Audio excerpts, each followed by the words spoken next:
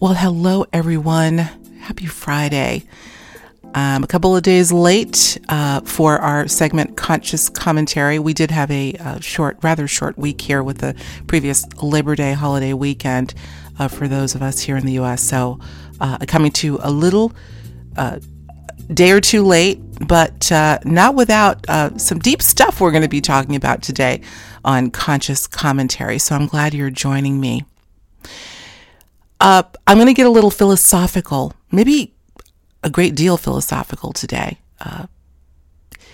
I want to talk about something that has been weighing on my mind for quite some time. This is not going to be a rant by any stretch, but rather a reflection, something that actually for years, particularly as I was writing my book, Conscious Musings, back in 2014, I had a chapter called Dichotomy of Consciousness and the Precipice of Change.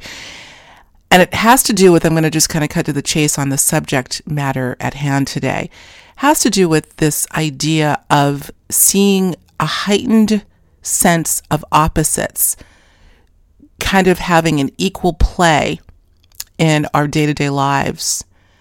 We're going to talk about dichotomous thinking and what may be going on underneath the surface. Anyone listening to this, particularly in the West, I dare say worldwide, will know what I'm talking about when I mention dichotomy and division, duality.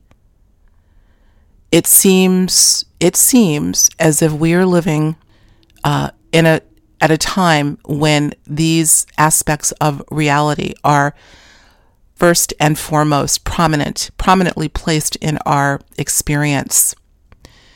It's a very interesting thing to watch if one has the ability or takes the time to zoom out, try to detach from that and really kind of see what's going on. And so I want to just kind of talk about that. I'm going to be quoting quite a few individuals here. I did a little bit of research today, and I actually wrote a piece that I'm quite proud of. The muses, let's just say, we're talking today. So I did craft a relatively short article that you will be able to find accompanying this podcast today. But again, what are we talking about here? We're talking about people today, not everyone for sure, but so many are so habituated toward taking a side.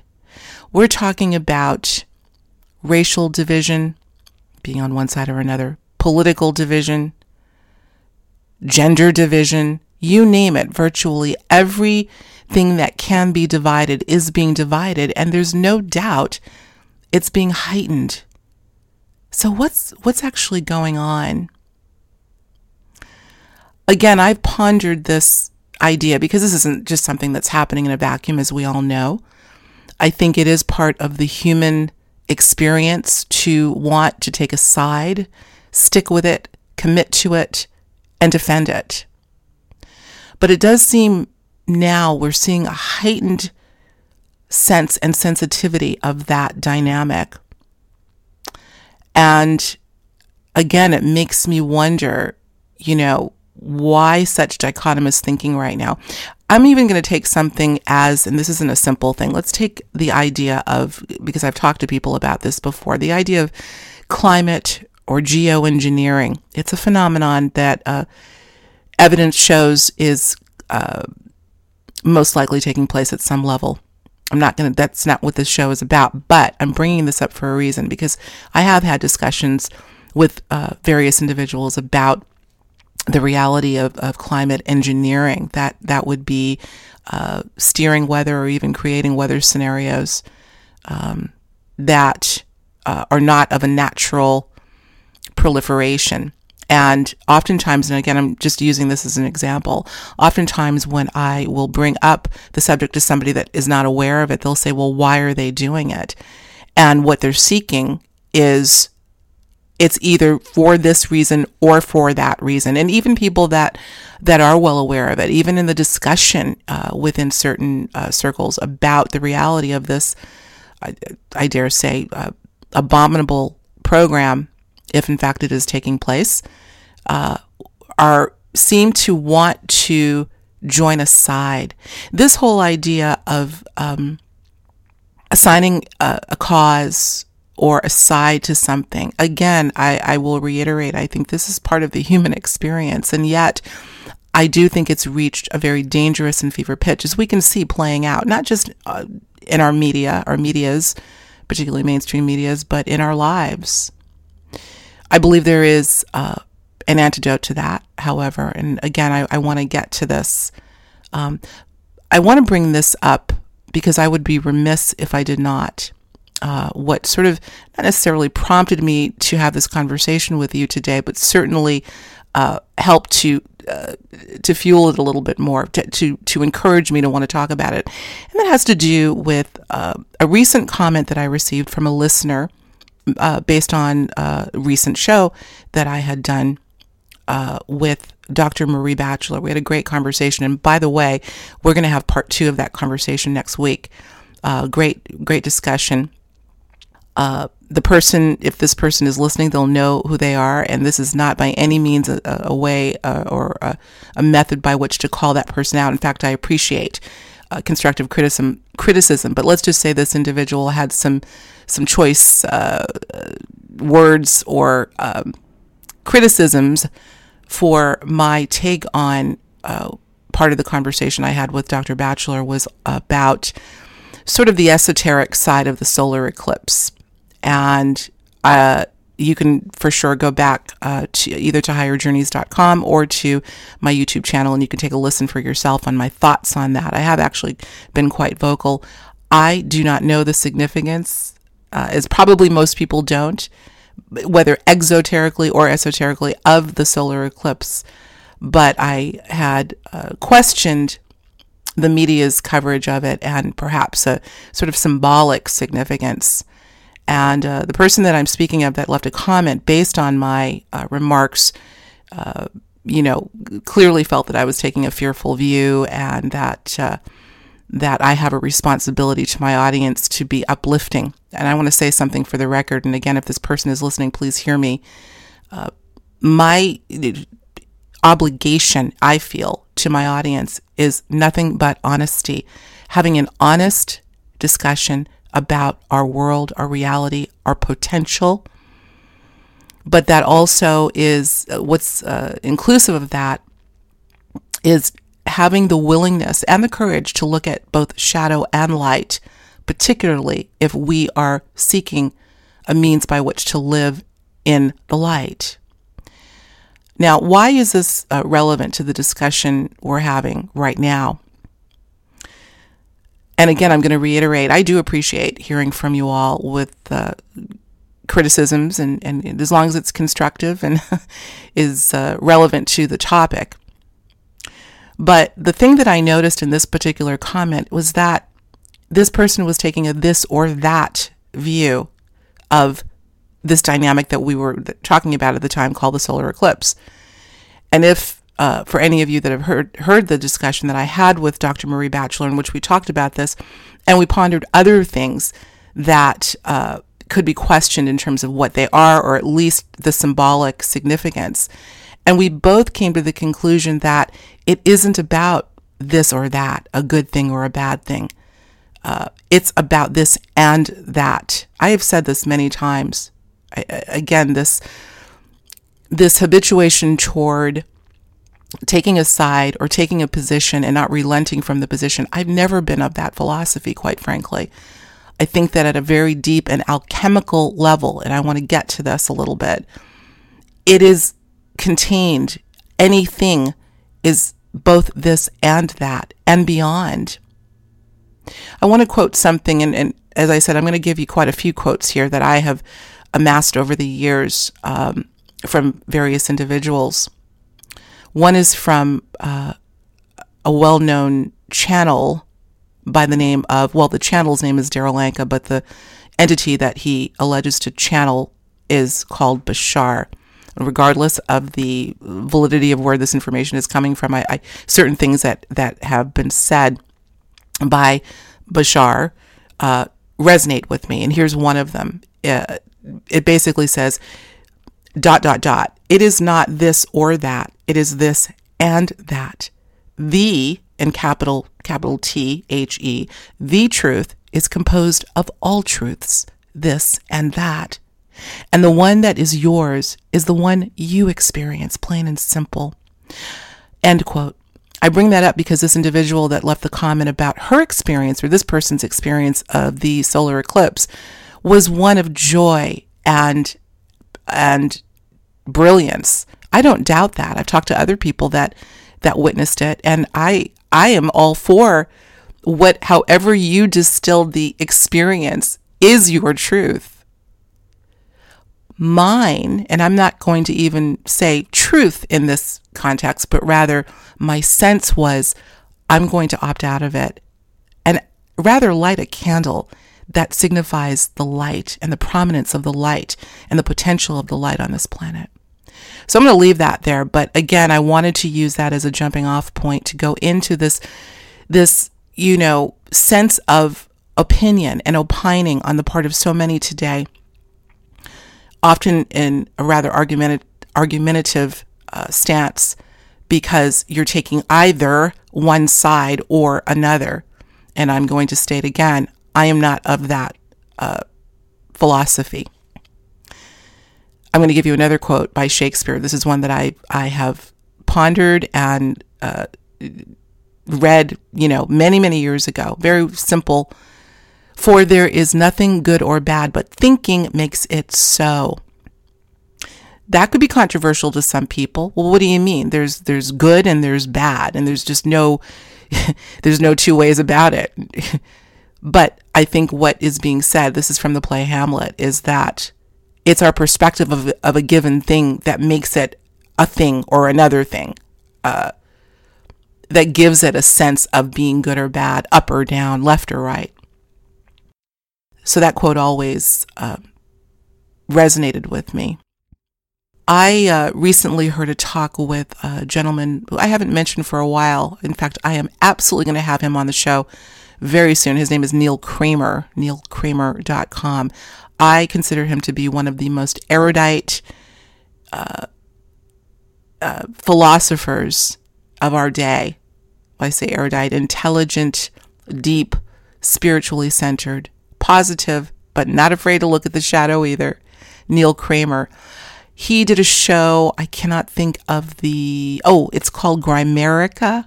Grimerica, I believe, is the name of the podcast. Very good podcast. I'll leave a link to the particular show on Grimerica. But in the talk that Neil had with his, who he was being interviewed by, he speaks about opposites and polarization and how this all fits into the degenerizing of the self. And I'm going to quote here. He says, quote, "Self is being put under tremendous pressure to polarize. And everybody who does loses.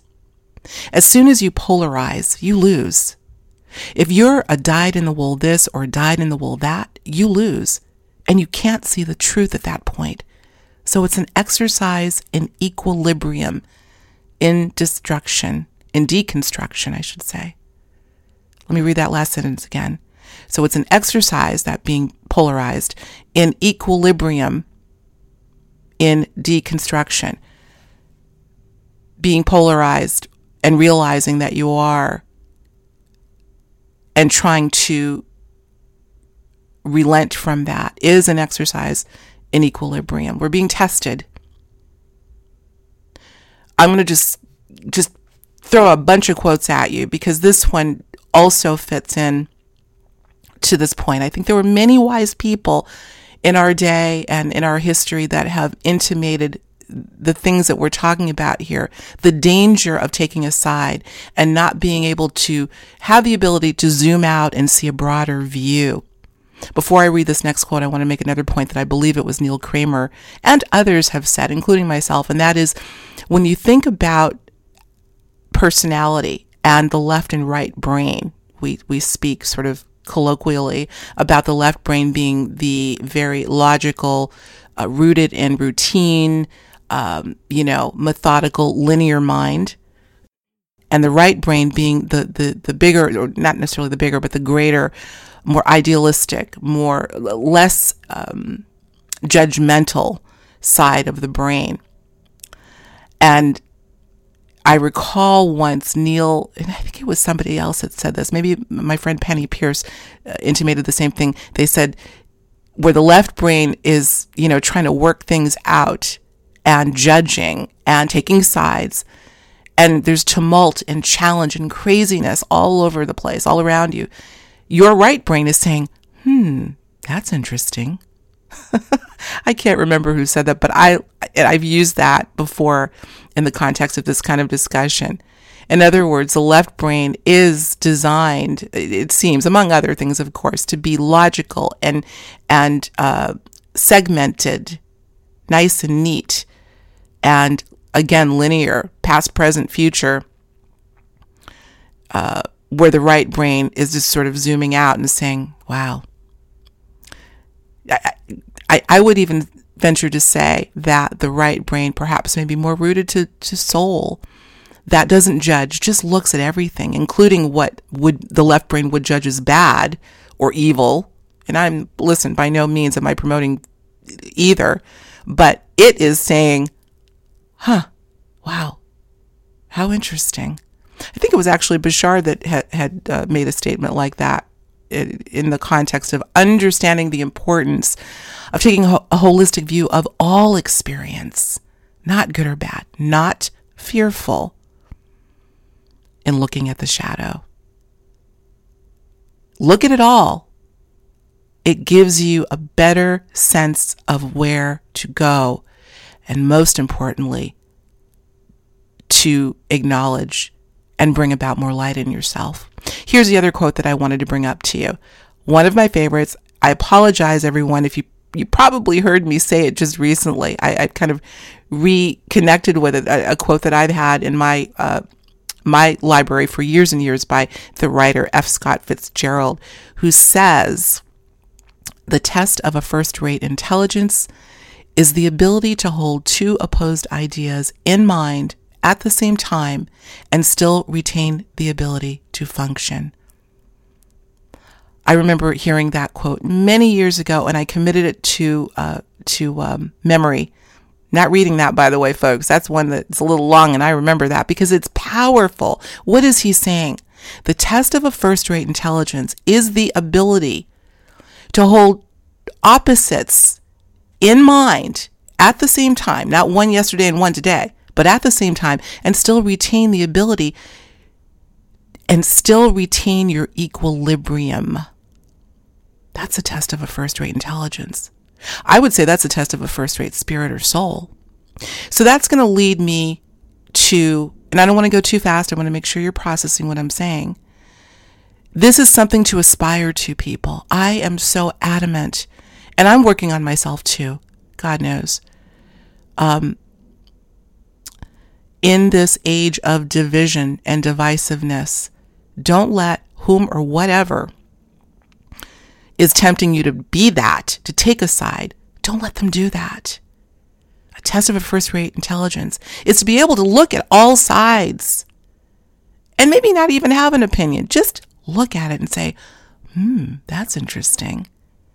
Because I have a funny feeling that when one undertakes that process, they can then create a new reality for themselves of their choosing, not of a choice or a list that's been given to them to pick a side. Here's something that I found that I actually incorporated into the post that hopefully you will read accompanying this podcast.